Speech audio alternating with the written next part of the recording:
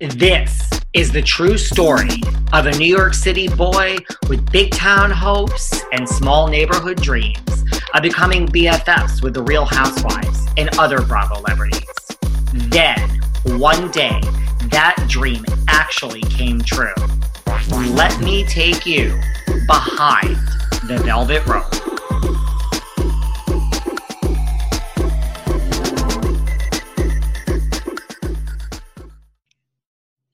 Hey guys, this is David. Welcome back behind the velvet rope. Let's just get right into it today because we are joined by the director. There's much more to her than just this, but we are joined by the director of This Is Paris, Miss Alexandra Dean. Hello. Hi, thanks for having me. How are you? What's going on? I'm okay, hanging in there, sitting in my attic, dreaming about what it would be like to have a movie premiere that you could actually attend. Right? Where is this attic that you're in? I know you're East Coast, but where? It's in Long Island. It's my parents' house. This is where we've been since March 13th. Wow. So I'm in New York City, so you're like close by. Yeah. Usually I'm in New York City, but not right now. You guys where did you live in New York City? Upper West Side, by the park. My kids are 8 and 11, so they go to school up there, usually. Wow. So you left right away. Yeah, we left because I think we heard this crazy rumor that all the bridges were going to get shut. Do you remember that night? Everybody in New York thought all the bridges and everything were going to get shut down. Yeah. And we zoomed out that night with all our stuff, and we have not been back. We went back 2 days, but I think we kind of got a taste for country life. So now we're taking advantage of this to be a remote for a year. Is that what it is? There's remote schooling now? Yeah, there's remote schooling. And, honestly, when we try to all work from home, it's a disaster. We're fighting over the bathroom for our Zoom calls. So there's a lot. Well, this is why the city is it's weird. At night when you go out now in New York, it does feel almost normal at night because restaurants outside are busy. But last night I was having drinks and dinner because you can't just have drinks anymore in New York. You have to order. Right. Food. You have to have dinner. Right. Or something. So we were done at 9:30, 10, and we were let's go to another place. Well, I found out last night, I didn't realize every place closes at 11 o'clock now. I didn't know that. I think it's a law that you have to be close. I don't know. Maybe it's just, but I mean, we went to a million. And so what happens is the kitchen closes earlier. So we were trying to go for another drink somewhere at 10:15, 10 o'clock. And they're yes, there's tables, but there's no more food. So the kitchen's closed. So even though we close at 11, you can't sit because we can't serve you anything. And I'm but we'll give you money. Can't we just have drinks? And I think by law, you can't just have drinks. I don't know if it's all law, but no place would let us sit. You have to be home by 11:30. And so now all of New York knows what it's like to be over 40. I'm is this what is, so this is why people have left New York? I think you're just if I have to live I'm in the suburbs, I might as well pay suburb prices. That's exactly it. Well, I'm still here in New York. I don't know what I'm doing here. I did the opposite of you. I was well, I heard the bridges were closing, but I was all right, so I'm going to be trapped in New York for 3 weeks or a month. All right, what's the difference? I didn't realize it would extend for this long. Right. So. Crazy. It's been the craziest year of my life, and I'm sure you share that sentiment. Oh my God. So you're from Long Island originally? No, it's weird. I'm from London, but my parents are both Americans. So they raised me as an American in London. Really? Yeah. Expat kid. So you grew up in London? Yeah, entirely. I came here for college. And yet you have absolutely no accent.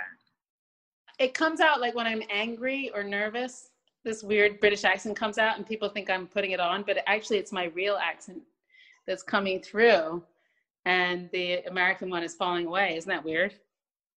Well, now that you say it, okay, yes, I can hear a tiny bit of a very tiny bit of a British accent, but that's so interesting. Did you live right in the heart of London, in the city? Yes and no. I lived in a very unfashionable suburb in the north of the city. where nobody went.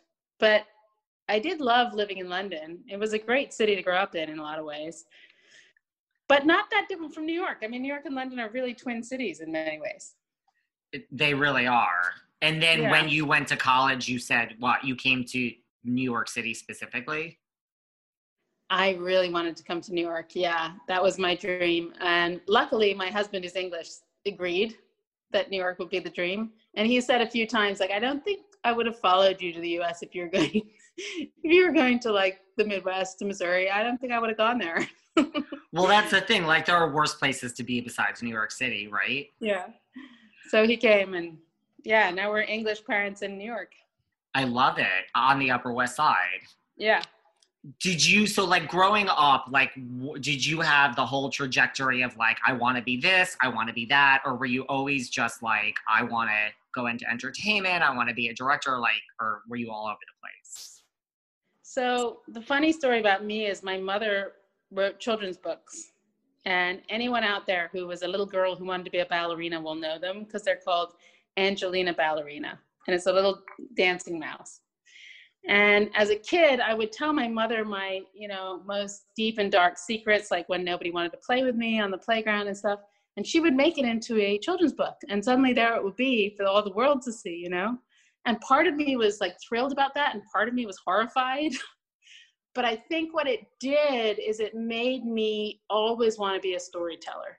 And, obviously over the years, because my mother would ask me for these stories and they would become something, I probably refined that, I tried to make things more interesting. I looked for the funny and the sad, So the storytelling came through, and I've always wanted to be a storyteller. I just didn't know what form it was going to take for many years. So when you were young, and I mean, were you like mortified in a way? Like because when you're a kid, you don't really have perspective where you like the whole world knows what I'm going through now. I mean, even though they didn't really know it was you probably thought that. Oh, so the one Angelina that really is about her being unbelievably unpopular and not being able to get a friend and like crying on the playground is dedicated to me. Oh, that's always wonderful. She's like, it's your story, Alex. I wanted the world to know. Thanks. Wow. But yeah, you're mortified as a kid. And then, you grow up and you realize it's really cool to see that process, see somebody taking stories out in the world, making them into something for people to read. And so many people love my mother's books, and I always saw them responding to them. So I had a sense of awe about her process, what she'd done. Yeah, like how interesting. I mean, that sounds, now that you say it, like Angelina Ballerina, Dancing Mouse, that kind of sounds familiar. Yeah. Maybe I'm just saying that, but it sounds familiar. Yeah, it's like it was a big thing in the 80s, in the 90s. But now, it's pretty weird that I identify with a fat dancing mouse. Seriously. That is like, so you always knew you wanted to tell stories in some respect. Yeah. So you came to New York, what? Did you come for NYU, or am I just... I didn't. My brother came for NYU. My brother was a kid. That's just the natural assumption when someone's in film. Yeah. No, I wasn't that focused. I was a real little nerdy academic, and I went to Harvard and I studied history and literature, and super wanted to be an academic. And then realized when I handed in my thesis, and my thesis advisor said to me, I think you should think about being like a journalist or a writer, that I didn't think like an academic. I didn't want to spend my life examining these little details. I wanted to tell the big stories, and I wanted to be entertaining. And so I left academia behind, and, I tried out a bunch of other things. But eventually I realized journalism was where I wanted to be, because journalists can tell stories all the time, and they can be different stories. So I was a print journalist. I was a short form documentary journalist for many years. I worked on Bill Moyer's show Now, which was like the domestic frontline. And they sent me around America for 5 years doing mini docs on any issue I wanted. But I had to find a really compelling character to follow. That was the only caveat. And it was an incredible kind of boot camp for documentary filmmaking. Every 3 months, you got to turn around another mini doc, 22 minutes. So that's where it all kind of started for me with doc. And then from there, I started feature docs. So growing up, were you like a big movie person, like a big pop culture, TV, music, or none of that, just all in the books? I was, I was pretty nerdy. I know I did. I definitely, I definitely read my Hello magazine. I was in the UK, right? Hello, Ola. You know, I loved Grazie. Loved, go get my manicures, read I mean, it was my guilty pleasure. Always has been. I grew up obsessed with pop culture, so I am not judging. I mean, but when you went to Harvard, your parents must have been like, bravo, or did they not care? They're like, we'll support you. I mean, if I went to Harvard, my parents would probably like get on their hands and knees and like bow down. Like, you don't just wake up and if only. You don't just get into Harvard. Like, that's not a bad place to go. I'm a middle child, and my brother and sister are very good at keeping the spotlight. So I don't know how much, I think they were kind of surprised, pleasantly surprised, shall we say, but there wasn't that much attention paid to it. And I think that was probably really healthy for me. They never really paid any attention to me. So I did my own thing. And maybe I do what I do to get attention. There you go. Now we know. It's the middle child pathology. That is middle child pathology. So there was never like this pressure of like, like a lot of times you hear like, don't go into the entertainment business, it could be, or it wasn't your parents. I mean, especially probably with what your mother did, it was always just like, be happy. And oh no, actually, funnily enough, so my dad was her publisher, but then he became a television producer. And I do distinctly remember him saying, you can do anything but this. And I went, yeah, it looks like a terrible job. Who would want to do that? And then it kind of backed into it through journalism, and then suddenly I wake up one day and here I am doing exactly what he did. And so when you were making these short form documentaries, was it just like, okay, I found it, like I enjoy doing this? Like, how does it go from that to being like, I love this and this is it. I've tried other things and I'm going to stick with this. I was crazy about making those short form docs. It was kind of, it was a lab where we were experimenting about storytelling. And what we were trying to figure out was, how many characters do you need in order to get people to be so moved that we could change policy if something was really unjust or something? And the answer was one. The strongest number was one. And so it was just a way of kind of experimenting and growing that toolkit for telling that one story so that people would feel moved enough to actually change some injustice. I loved it. And then the 2008 recession hit, the whole, show imploded, and I found myself unemployed for 9 months trying to figure out what I was going to do with the rest of my life. So I went into financial docs, because that's who was employing people at Bloomberg, and made documentaries for them, and also a series on inventors. And while I was profiling all these inventors across America, I realized that all the female inventors, all the inventors of color, everybody who didn't look like Thomas Edison wasn't getting funded. And over the years, it started to really bother me, because I saw some incredible inventions get made and never come to life. And so I was looking for my first feature doc, and I was looking for a story that would kind of explode people's ideas of who invents our world. And I found the story of Hedy Lamarr, and that became my first feature doc. And was that like your first big break? Like, how do you make your first feature doc having never made one? I had made docs for television. So it's not a huge leap when I had like 9 months to make a doc at Bloomberg, and it was an hour long. So I had that muscle of making the docs, making them on a budget.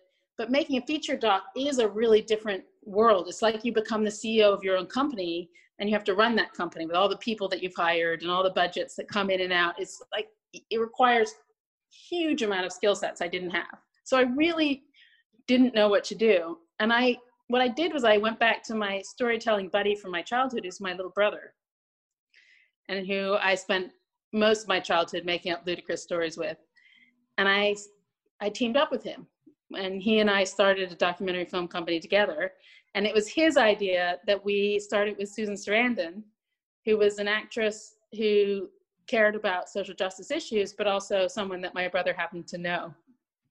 He happened to know her through mutual friends. And so we all sat down and we had this crazy idea to start Reframed and to do the film on Hedy Lamarr. Well, Susan Sarandon's not a bad person to have to know or to have involved. That was a huge stroke of luck. Yeah. My brother's a pretty incredible guy, and he is the producer on Bombshell. And I feel like I get a lot of the attention, and he actually should be interviewed right now in this seat. Yeah. Well, let me make a note of that. Yeah.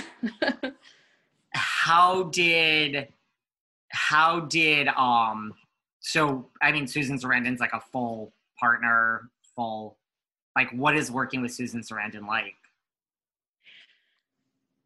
Susan is like a den mother who allows you to just kind of walk into her life and set up camp. And she has all these dogs around and all this chaos going on and all these people coming in to meet her. And I was just allowed to edit my film in the middle of all of that. And her little dog's on my lap, you know, kind of occasionally pooping on the pad next to me. Like, it was chaos. But she kind of allowed that to happen. She loved it. She loved the chaos. She loved all the ideas flowing through her loft. And I couldn't have done it without her help. She was the right partner. And it was very surreal. I mean, you know, I loved Susan Sarandon in movies growing up. And here she was, like, shuffling in and out in her bedroom slippers with 6 dogs or whatever. It was really wild. Did you have like a pinch me moment of, like, you know, like, you're still working, but like kind of like, you know, like an out of like body experience of like, is this really my life? Like, I grew up watching this woman and now we're working together. We're all the time. Are you kidding? All the time. I still wonder about it. In her bathroom, she has her Oscar statuette. She has all of her statuettes. Everything she ever gets, she crams into this one little toilet in her loft. Actually, she sold the loft now, but she did. And I would sit on the toilet, you know, looking at the Oscar and the other awards hanging on the wall and just think, like, how did I land up here? Like, how is this my life? Well, that was aspirational, probably, for work. Yeah. Oh my God.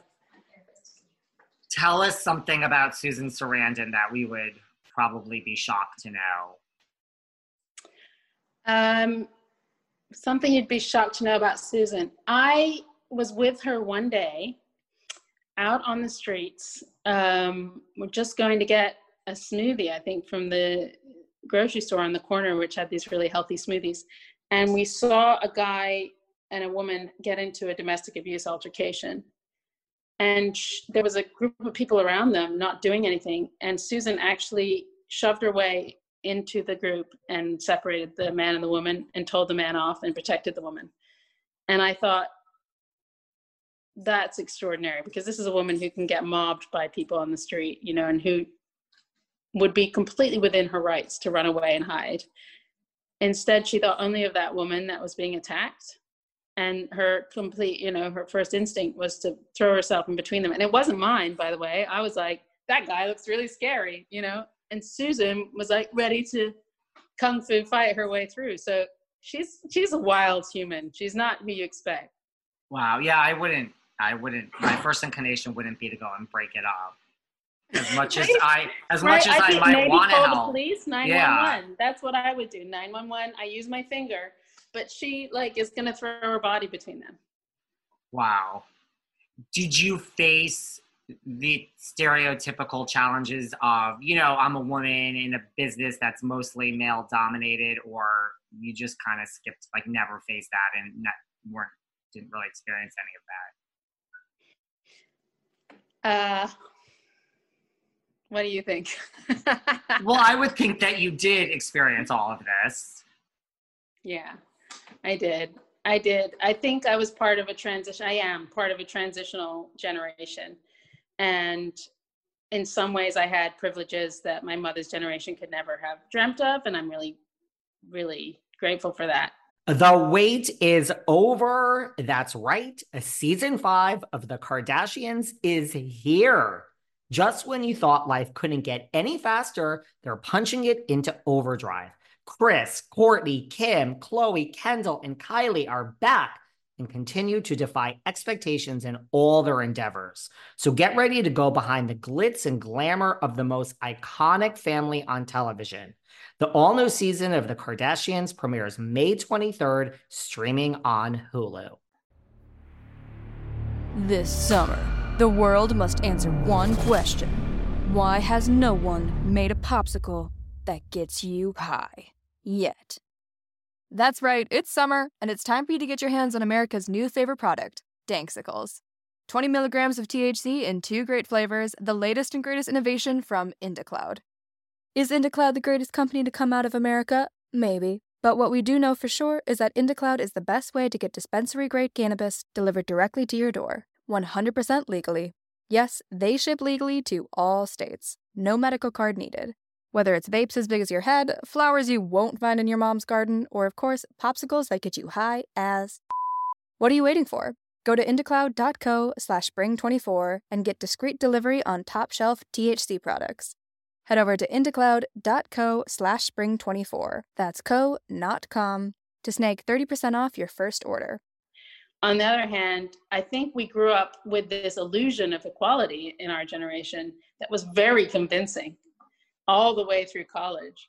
And then in the workforce, and especially when I became a mom, I experienced some crazy stuff, like to the point where I was up for a really important, like a role as the head of a documentary department. And I was 5 months pregnant with my son, Charlie. And I didn't want anyone to know, but I am not somebody who hides their pregnancy. I mean, I was wearing like the world's largest sweaters at this point, but I didn't want to not get the job. And I walked in finally looking like a whale and said, obviously I'm pregnant. And they said, it's such a shame because you would have been perfect for the job. Wow. Yeah. And I was like, why aren't I wearing a wire? I could make this into a show. I mean, they just said that to you. Like, it was nothing. Straight up. Yeah. Interesting. But you know what's amazing? I was working with an on-air talent at the time who also happened to be pregnant and was hiding it. And she ended up fighting back and eventually getting me the job. She actually championed me. But for a while I didn't have it, and I felt like, you know, this is why we'll never be equal, because I can't hide the bump. It's that simple. I can't hide it. And I had another child already who was 3, and I had never let them know. They did not know I had a child. Wow. At that time, I felt like I had to just cover it up to be competitive with the men. And now, do you think that same statement will be made like today to your face, at least, if you walked in? Like, have we made any progress? I think we have, you know, and I feel like I've definitely tried to champion a lot of younger women. I know other women in my position who have. We're really not going to tolerate that for the next generation. So that's going to help. But honestly, even telling you on this podcast that I have kids is scary for me. I feel like, you know, to this day, I have the physical reaction like I don't want to be made irrelevant because I'm a mother. Well, that's not such progress that this profession has made then. I think that's true. There's still a long way to go, especially with that sense of, you know, women as they get older, as they become mothers, they become somehow irrelevant in the cultural conversation. And, you know, and you're not any different in your mind and in your heart as the person who was obsessed with Hello Magazine at 17. Right. Are there any of the more well-known, like, female directors? I mean, I'm sure there's more than I know, but like, are there any, you know, of the well-known ones that you kind of looked up to, like a Sofia Coppola, Catherine Bigelow? Like, do you have your favorites? Oh my God. You just named 2 of my favorites, obviously. But I got to add Ava DuVernay. She is my top number 1 icon. Bigelow, just as a storyteller, blows my socks off. Greta Gerwig. We haven't said Greta Gerwig. Well, she's on my list too. I wasn't going to go down the whole list. Yeah, all of them. I track all their careers. They're my heroes. Yes. They're all great. Yeah, and they're doing such interesting stuff. But also, I feel like they're creating a vocabulary, an alphabet that we didn't have yet. and that I want to learn so I can speak in it, which is this vocabulary of writing films in our own voice, in our own lexicon. And not, I think Bigelow, if I'm going to be honest, still I felt was speaking in a very male lexicon. But with Greta Gerwig, with Ava DuVernay, I feel like we're starting to break out of that and actually be able to speak in our own voices. I don't know if that makes sense to you, but that's how I sense it. That makes sense. So how do you go from all of this and these working with for Bloomberg and these financial documentaries and all this and Bombshell? Now, how does one get from that to This Is Paris? And before we get there, did you see American Meme? I did. I did see American Meme before I met Paris. And of course, in that documentary, you go, wait. Holy shit, we need to reframe Paris Hilton. Because you see her, you know, I think that they framed her as quite kooky, and I understand why they did that. I didn't find that, you know, very empathetic. It didn't give me a lot of insight, but it made me very interested in her. And then there was that line she gave about the sex tape, where you were like, oh, we need to reframe the sex tape. And that was a big part of why I wanted to meet her. But I was approached to do the doc. I didn't reach out to her. They reached out to me. And then we were connected over Skype. And I heard her real voice. I talked to her for over an hour. And I thought, this is not at all the person I saw in the media. No, I need to figure out how she created that character and how long she's been hiding in it. And if she'll ever be this person in the public eye that I'm meeting on Skype. Were you familiar, like, with all of her, just other than before you spoke to her, were you familiar with, like, not even just the persona, but everything, like The Simple Life, all the 19 products, perfumes, like, were you, the sex tape, to your point, like, were you familiar with her whole, or were you like, oh, I have to go do a lot of research now? I was familiar with all of it. I hadn't watched all of The Simple Life. I'd watched it, you know, on and off as a kid. I think I was in college or something around there. So it wasn't, you know, I wasn't watching a lot of television, but it was on my radar. Whose radar was it not on? I mean, she was like the biggest freaking thing to hit the newsstands except for Princess Diana. Princess Diana was the only figure that eclipsed her on the newsstands when I was a teenager. And I was in the UK, so that's probably why. Did you, because to your point about American Meme, which I saw at Tribeca Film Festival the night of the premiere, Paris was there. I mean, I loved it. Does she share, like, did you talk to her about how she feels about it? Like, does she feel the same way that you do of, like, we need to reshape Paris? I think she saw the reaction to American Meme and realized that it wouldn't be such a bad idea to do a feature doc. I don't mean that American Meme didn't start to reshape her. I think that it did. It just wasn't all about her. So it opened a window to me to what the documentary on her could be. And I think it did the same for her. So when you get the call to, you know, how did you get this call? Like, were you one of, or maybe you don't know the answer, were you one of like 30 people? Were you like on a short list of 2? Was it like, no, we've done our research and we want you unless you blow this chemistry test? Like, how does that come about? I think there was a long list of directors from what I've heard. I think I was only one of 2 women. I remember Paris's agent saying to me, do you think gender matters when you're making a film? And I went, I want to say no, but hell yes. And I think Paris like leaned right in at that point. And then we just started discussing, you know, how we see film and what's important about film and why the female perspective is so interesting. I think we probably did discuss Greta Gerwig and Ava DuVernay and this whole idea that there's this different language happening now with female film. And I'm really excited about it. And I think she is too. So I think we wanted to team up and make something from the female perspective in our own language. Were you nervous for this Skype call? Yes, I didn't know what to wear, you know. I had like 6 different tops, you know, in my bed. And I was like, I am a documentary filmmaker. I can wear anything I want to talk to Paris Hilton. I don't need to worry about this. And then I was like paralyzed in front of my 6 tops. Like, I don't know which one to wear. I can't decide.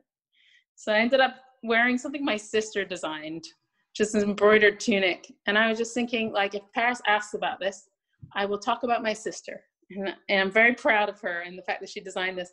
And Paris asked about it. And I got to talk about my sister and be like, yeah, she's this amazing designer. And Paris looked her up and everything. And I thought, I do like this girl. Yeah. Was she Paris? I mean, other than, was she like dressed to the nines for this Skype? No. And when I first met her in person, she was in a black sweatsuit with a black hat on with most of her hair up in it. She looked so boyish, I can't tell you. And it's really shocking physically to be with her when she's been in that boyish mode, because she is the icon of femininity, right? She's Barbie in her character. So when you hang out with her and she's all like shoulders, slouching about, getting a snack, sitting on the floor with you, it feels very weird. Very weird. And do you think, I mean, obviously you got the job because you were the most qualified, but do you think it was important, like, to what you just said, like, do you think it was important for her to have a female director? Hell yes. Hell to the yes. And here's actually why. It's not that a man couldn't have made this film or a better film. I think a man could have, but it would have been extremely different, because I did things like film her at 2 in the morning, 3 in the morning in Korea. And it was just me and her in her bedroom talking all night with the camera there. I don't think she would do that with a male photographer. I just think there are boundaries you wouldn't cross. But when you're 2 women talking all night in a bedroom filming, it is that sisterhood thing. You can plug into that. And I think it just takes you to a different level of intimacy. That makes sense when you put it like that. Like, if you're physically trying to picture that hotel room in Korea and a man there, you're like, okay, well, that makes sense. That would be tough to do, Yeah. And how did it work, because you had total control? I mean, it's talk to me about that. Like, well, okay, let's just go back for a minute. So you have this Skype, and then what happens? It's like, good luck. Well, I mean, was it 9 months later? Was it a year later? Or was it like a day? What's the timeline between and how did you think it went? Like, could you tell it went well, or you weren't? It was just poker face? No, we just had an immediate chemistry, the 2 of us. It was great. And I started almost immediately after that. And it was a year of just being with Paris, following Paris around the world. And while I was filming, I was also going back and editing in New York. So this back and forth. And at the end of the year, the film was finished. So it was just really, really intense. And I would say from the beginning of the filming to the end of the filming, I really did see a transformation in her. And I've only seen that very rarely in my life. I've very rarely seen someone actually change before my eyes. And I've always wondered if it's real. Like, can people really change? Because it doesn't seem possible in my life. I can't even teach myself to pick up my own laundry enough. So how can people change? And I think that's what I was trying to explore in this film. And how did she change?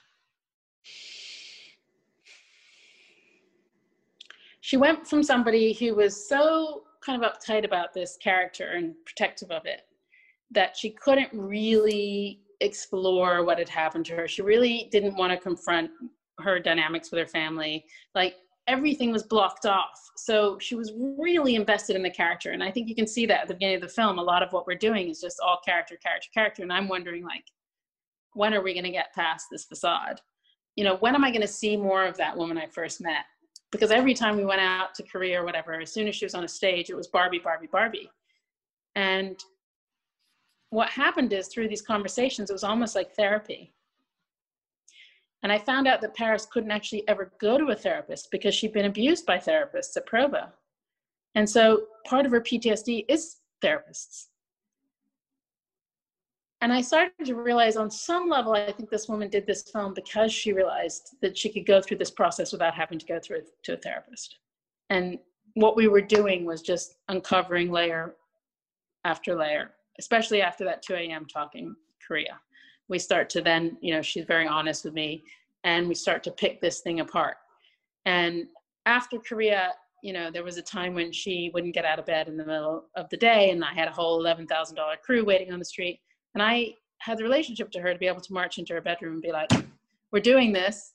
I'm going to give you another hour to sleep, and then I'm coming back, and we're going to talk about your freaking insomnia. You know, she was like, okay.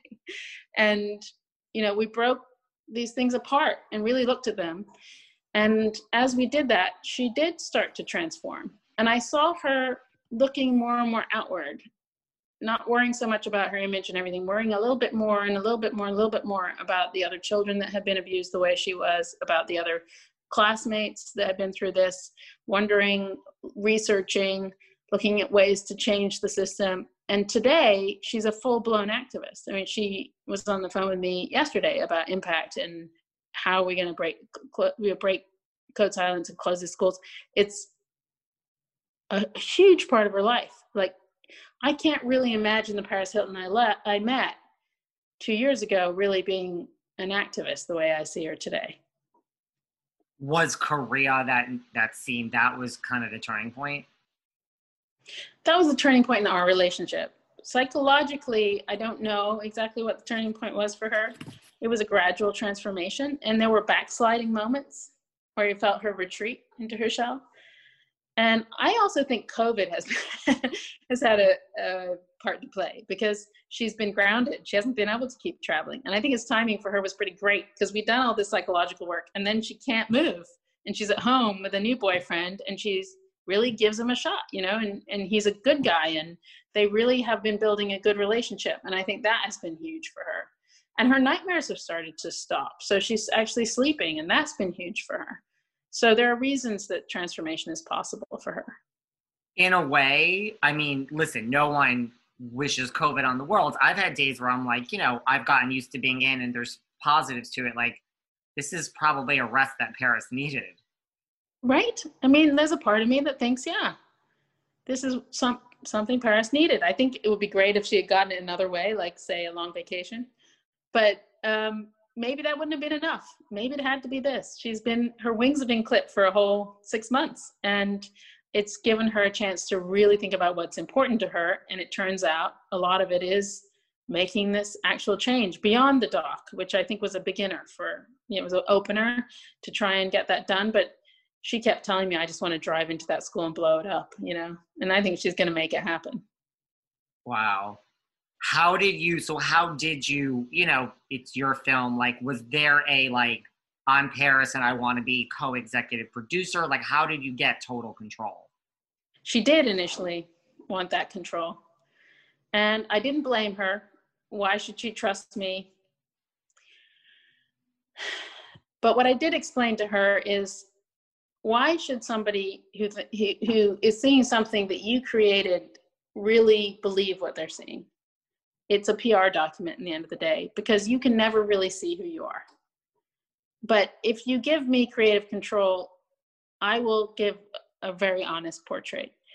And that will resonate with people, and it will make people more interested, not less interested. And that is something that she really bought into, and she took that leap of trust. And I think there were points where she felt like she was kind of sorry she did it. But she came around. She always came around. And I tried to really take the time to explain to her my creative process. Because especially when you're dealing with victims of abuse and trauma, you don't want to trigger somebody or take advantage or bully or manhandle, right? All those words. You can't. So I wanted her to feel like she was with me every step of the way, but I didn't want to ever cede creative control, because I felt like it was too important that I actually show what I saw. And that we got there in the end. And when she saw the final cut, it was like the scariest day of my life. Did she see, like, a lot of little clips leading up to that, or was it just like, really? You're shaking your head no. I had shown her only a couple of seconds of what I'd shot in Mykonos. In Mykonos, in the pool, in the blue pool scene, it's just me in Paris. And that I'd shot, you know, we talked about how beautiful the blue light was, and I just lay there and shot it for a long, long time. And I just compiled those images with no music or anything just to show her how beautiful they were, because I was really moved by how beautiful they were. And she was really taken aback by how beautiful they were too. And I think she thought aesthetically at that moment, I saw her kind of cede another layer of control, like, okay, she wants it to be beautiful. After that, I didn't show her a frame of the film until we had a full cut. And she sat down and she pulled 1 2-second clip and said, that is involved in a lawsuit. You can't use that. It turned out to be true. I pulled that out and she did not change another frame. So there was just one She couldn't thing. have, but she didn't ask. She could have pled. She could have emotionally leaned on me and asked me to consider changing it. And she didn't. And like, I keep thinking about that. Bravery. And there was just one thing where she's like, we'll be sued if this is kept in. Yeah. It was just a piece of archival and it was easily swapped out. Everything else is intact as I had cut it. And then I cut it again after that. It went through one more round because we filmed a bit more. And again, showed it to her. You know, she had responses. It wasn't like she was scared. She shook sometimes watching it. She found it very, very, you could see the energy kind of moving through her body. Because can you imagine watching something that's been cut on your life? I mean, and then I'd see her laughing at moments and like being moved and kind of settling into it. And at the end of the first time she watched it, she just held me and said that I think we're doing something big. So that felt pretty good. That felt like, I think we're going to make some change. What was the most shocking thing like about Paris? I mean, other than Provo and finding all that out, like just what, you know, like something that was different than maybe the public perception. She's so boyish. And she's funny in person. She really made me laugh all the time. She's just antic. You know, I tried to include bits of that so you could get a sense of it, but you know, the way I included her sort of cantering down the hallway and jumping when her sister rang the doorbell, that anticness is extremely winning in person. And it's like this childishness just bubbles up, and you can't help but respond to that little girl energy. It's very endearing. And she very much has kept that little girl alive in her. And it's funny because I don't know if that's partly from the trauma or if it's just who Paris always would have been, but it is very endearing. Well, and I mean, I don't know them personally, but you know, you do get this, Nikki Hilton didn't go through that type of trauma, and you know, their personalities are different. I mean, Nikki feels like the consummate grown-up. She's so commanding, you know, and a very powerful figure. Very sure of herself, very grounded, you know, and she has a very dry, straight sense of humor. I think sometimes people take Nikki at face value too much, but she's definitely ribbing her sister all the time, because her sister hasn't grown up the way she has emotionally or in the traditional sense of getting married and having kids. Were you shocked, like you knew all these things, The Simple Life and all these other things, but were you still shocked at, you know, like the juggernaut that is Paris, like little Hiltons are traveling 30 hours to just say hi in the airport for 5 minutes, which mind you is more, I mean, Paris gives them more than 99% of people in her position would. But like, are you shocked that just like the power of Paris Hilton? It was bananas.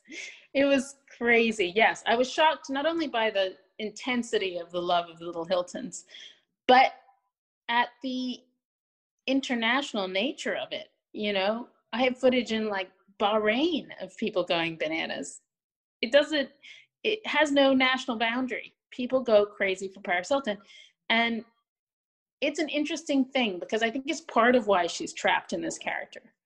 Whatever the export is that she's become by being this slightly Barbie character, it does provoke this frenzy of affection, and it is a really good business. So it's a very difficult thing to escape.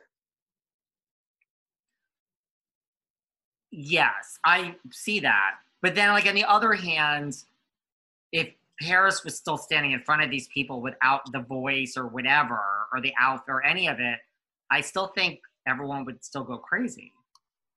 Thanks for tuning into part 1 of our sit down with This Is Paris director, Alexandra Dean. And stay tuned for part 2, where we talk about what it was like to work with Kathy Hilton, Nikki Hilton, why Rick Hilton didn't want to be involved, what it was like to work with Kyle Richards, Kim Kardashian, and more about Paris and what Alexandra learned about Paris, some of the biggest misconceptions about Paris.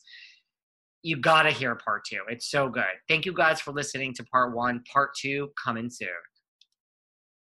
Thanks for listening to yet another episode of Behind the Velvet Rope. Because without you listeners, I would just be a crazy person with voices in my head. And if you like what you hear, subscribe on Apple Podcasts under Behind the Velvet Rope. And when you're done subscribing, feel free to leave a 5-star write-up review, because the write-up reviews actually count. We read each and every one of them. We post the best ones, and the reviews really help our shows keep going, and we really appreciate everything you guys say, especially the positive ones. And if you want to find us online, we're at Behind Velvet Rope on Instagram. We are at David Yontef on Instagram. We're Behind the Velvet Rope on Apple Podcasts. Or head on over to Patreon, because you know what? There are just some things we can't talk about here. So for our bonus episodes, go to Patreon and type in Behind the Velvet Rope. And if you still aren't sick of me and you want more David, go to Cameo and book me on Cameo. And you can ask me anything there. I'll answer whatever you want. And I have a bargain basement price of $10. Thank you guys. See you soon.